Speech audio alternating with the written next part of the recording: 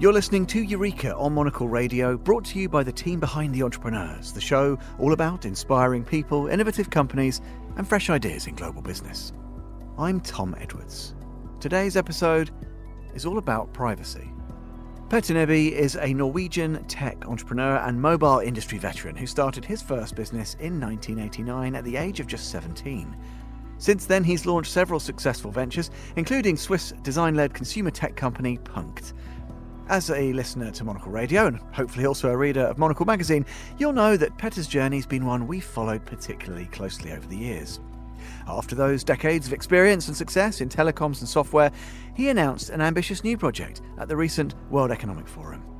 Apostrophy is a new mobile tech company, also based in Switzerland, that's developing a smartphone operating system aiming to be a more secure alternative to current market leaders. So how do you compete in a space dominated by a handful of giant brands? And how do you convince people your OS is worth paying for when others are free? Monocle's Tom Webb caught up with Petter in Davos. Petter began by telling Tom about the start of the Apostrophy journey. Apostrophy is a mobile OS or mobile tech company. We are going to launch later this year a privacy-centric operating system for mobile telephony. So Apostrophy is a B2B2C company. We believe that it is important to provide choice in a market that is currently owned by two mastodons. One is Apple and the other is Google. Of course, the market is enormous. It's the biggest consumer market in the world. So if we only can take a tiny slice, a small Swiss potato slice, I don't know, that's going to be fantastic. So obviously, it's all started in the way that being an owner of Punkt, seeing the difficulties we have with certain platforms, we could not offer Google-based or Android Google-based handsets because it goes against what we believe in of intentional tech. We have thankfully raised quite a lot of capital already, and we have enough capital to be able to launch the first version of Apostrophy. The company is called Apostrophy, the OS is called Affy OS. What kind of reception have you had? Depends where you are. Clearly in technology, it's only one, we all relate to the same technology. People were kind of wondering, how crazy you are that you could do this, but understanding what's really going on, I gave them the basket test suggestion, to understand really what's going on. Basket test means practically that if I took your phone and you put it into a basket that I have and I brought it back in the room there, how would you feel about that? How do you feel good about that? Would you trust me, etc., etc., because we will not look at all, right? That is actually what you're doing every day.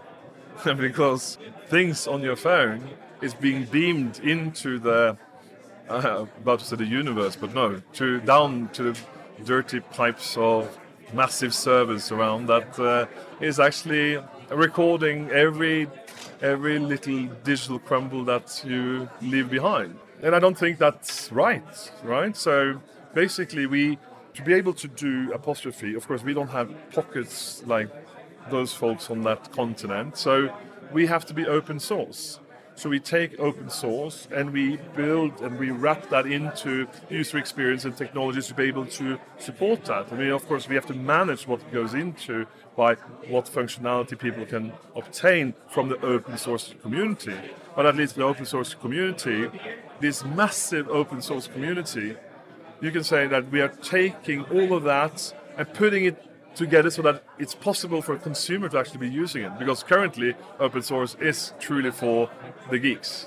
And you would not want to have that handset. So that's what we truly are doing, right? And are you confident there is a market for Apostrophy?